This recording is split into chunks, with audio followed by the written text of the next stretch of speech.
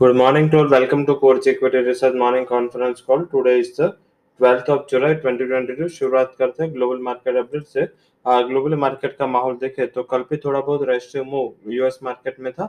उसका particular reason dollar index था। कल अगर डॉलर इंडेक्स की बात करें तो डॉलर इंडेक्स में कल काफी बड़ा उछाल देखने को मिला था।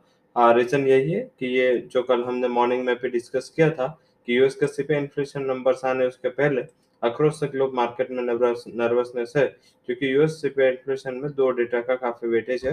नॉन फार्म पेरोल जो ऑलरेडी अच्छे आ चुके हैं, तो मार्केट की ऑलरेडी उसमें एक्सपेक्टेशंस थोड़ी हॉकिश हो चुके हैं। और उसके साथ में जो अभी नेक्स्ट डेटा है वो यूएस सीपीआई इन्फ्लेशन जो कल आएगी इवनिंग के। तो ये दोनों डेटा काफी इंपॉर्टेंट डेटा होते हैं यूएस के पॉलिसी डिसीजन में। तो आई थिंक इसके ऊपर मार्केट फोकस करना चाहेगा। हम भी उसके ऊपर फोकस रहेंगे। पर्टिकुलर इन्फ्लेशन के नंबर कल आते हैं। आज हमारे इन्फ्लेशन एंड आईआईपी के नंबर है, इसके ऊपर भी मार्केट का फोकस रहेगा।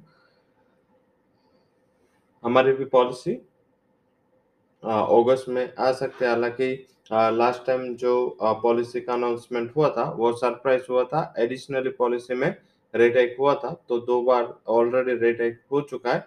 पर मार्केट की स्टिल एक्सपेक्टेशंस है कि पॉलिसी के दिन या बिफोर पॉलिसी कुछ भी रेट हाइक जैसा सिचुएशन इमर्ज हो सकता है। और इस हिसाब से देखें तो लगातार मार्केट में एक नर्वसनेस जैसा माहौल है।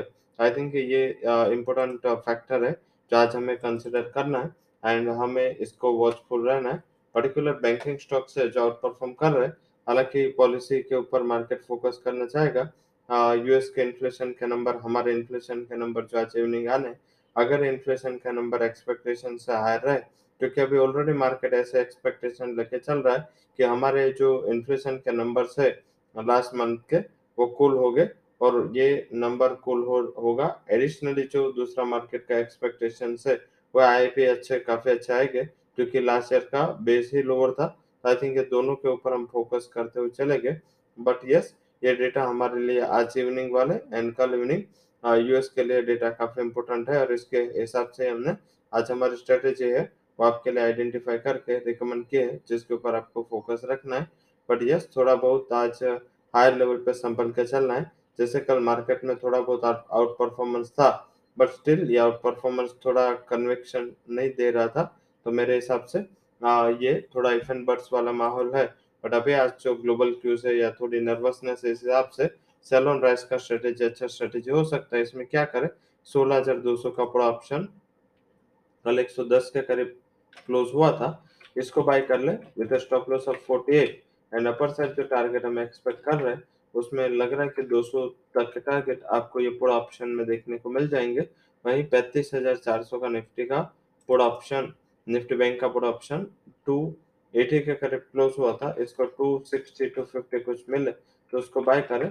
120 का एक स्टॉप लॉस लगा ले और अपर साइड एक लिमिटेड बट 560 तक के लेवल्स आपको देखने को मिल सकते हैं। तो दोनों में, निफ्टी हो या बैंक निफ्टी, दोनों में पुट ऑप्शन से बाय करने की सलाह है, पुट ऑप्शन बाय करने की सलाह है, जिससे आप निफ्टी में एक लिमिटेड लॉस मीन्स के रिस्क के साथ एक अच्छा अगर मूवमेंट आता है तो उसका बेनिफिट ले सकते हैं।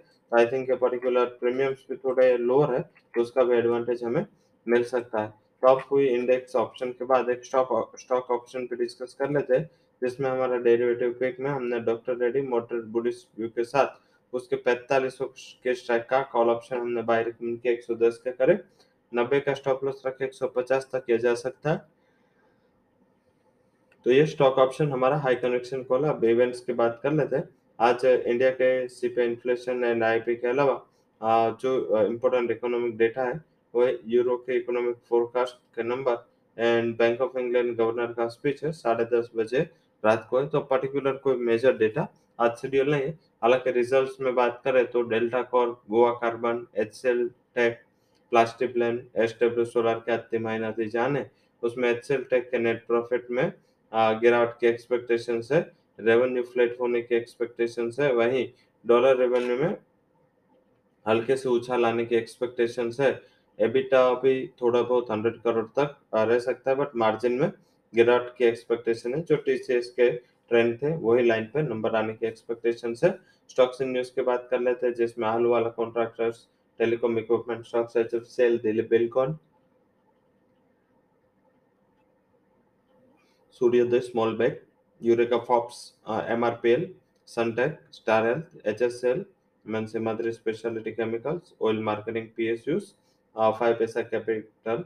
इसके लिए जो भी न्यूज या नतीजा है वो नेगेटिव है, हालांकि न्यूट्रल या पॉजिटिव है। हालांकि जो नेगेटिव साइड जो न्यूज है वो स्पंदना स्फूर्ति में है।